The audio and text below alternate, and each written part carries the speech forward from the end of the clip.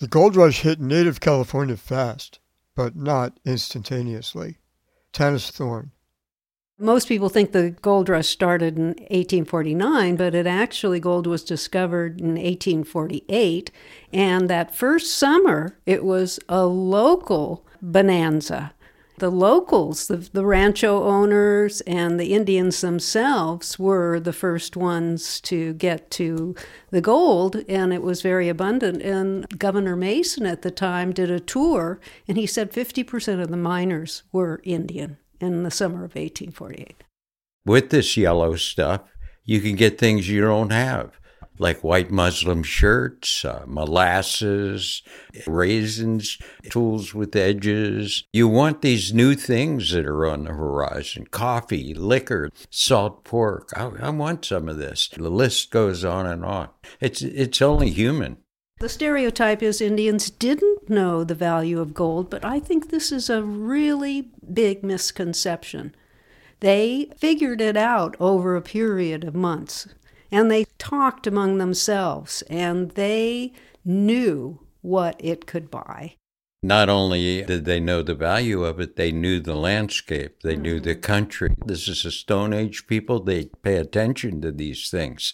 They can recall places where they saw puddles of gold nuggets, and that would have occurred with tertiary gravels. How long did that last? It lasted for quite a long time. You see the records of Indians all over the state continued to mine gold. It was a resource for them. There was about a year, where they were doing quite well. And then you see Indians being barred from some of the diggings by 1852, 1853. Why was that? Competition. Then what happened? Then, since their subsistence base had been largely destroyed because the riparian areas were the areas where the gold was, and that was where a large part of the food was, they were using the gold to purchase food for a couple years. And then when they no longer could get access to gold, they were starving. There's a map of trails in the book, and it's fun to look at the trails and align them with today's roads. We today use I-80 to drive from here to there. Before I-80, there was I-40. Before that, there was the railroad. How was that route used before the railroad came in? Well, there was a lot of trade east-west with the Washoe, and the Washoe in turn traded with the Paiute to the east, and then people, say, around Colfax or Auburn, traded with people in the valley who traded with people from the coast. There was a well-established network, and there's lots of archaeological evidence. Many of the trails that the Indians forged were then followed by the miners, especially through forested areas. That would have been very difficult to negotiate. The ridge routes were, of course, very efficient ways of traveling. Highway 80 is a good example of that. What sort of estimates do we have of the population prior to the gold rush?